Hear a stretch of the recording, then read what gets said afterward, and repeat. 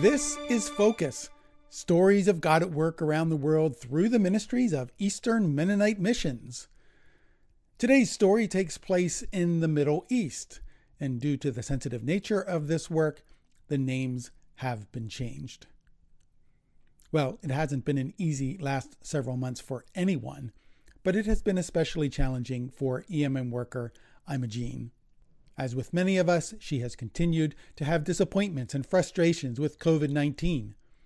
Imogene had gone back and forth between online and in-person language classes.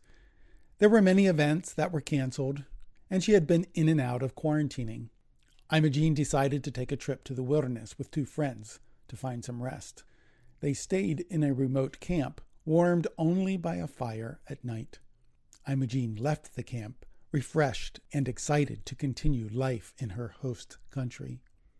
Imogene has been walking with a number of families going through incredibly heavy situations, and she has had some especially difficult conversations with her refugee friends. A few weeks ago, Imogene got a text from the aunt of a young man named Nadir. The text said that Nadir and his family would be resettled in Canada.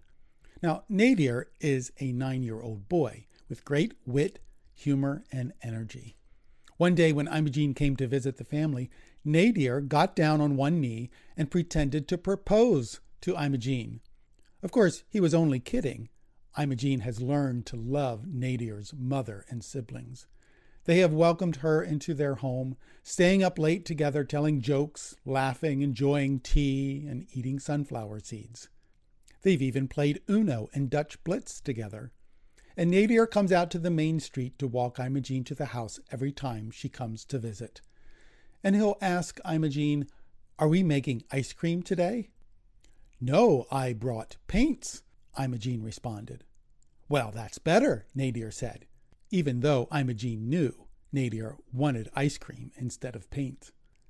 Nadir's family has lived in this country all of Nadir's life, with very limited opportunities. They will leave much of their family here. Because their sister had a different kind of paperwork, she cannot join them and is remaining in the Middle East for now. Imogene was so sad to say goodbye to them, but it helped her understand a fraction of the pain they and their family are experiencing, saying goodbye to each other.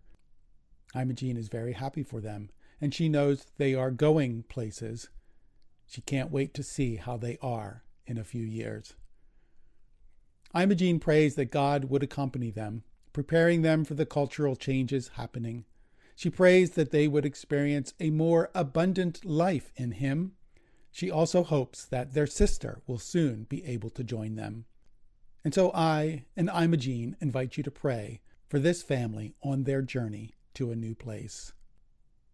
Did you know that you can receive a monthly prayer guide from EMM?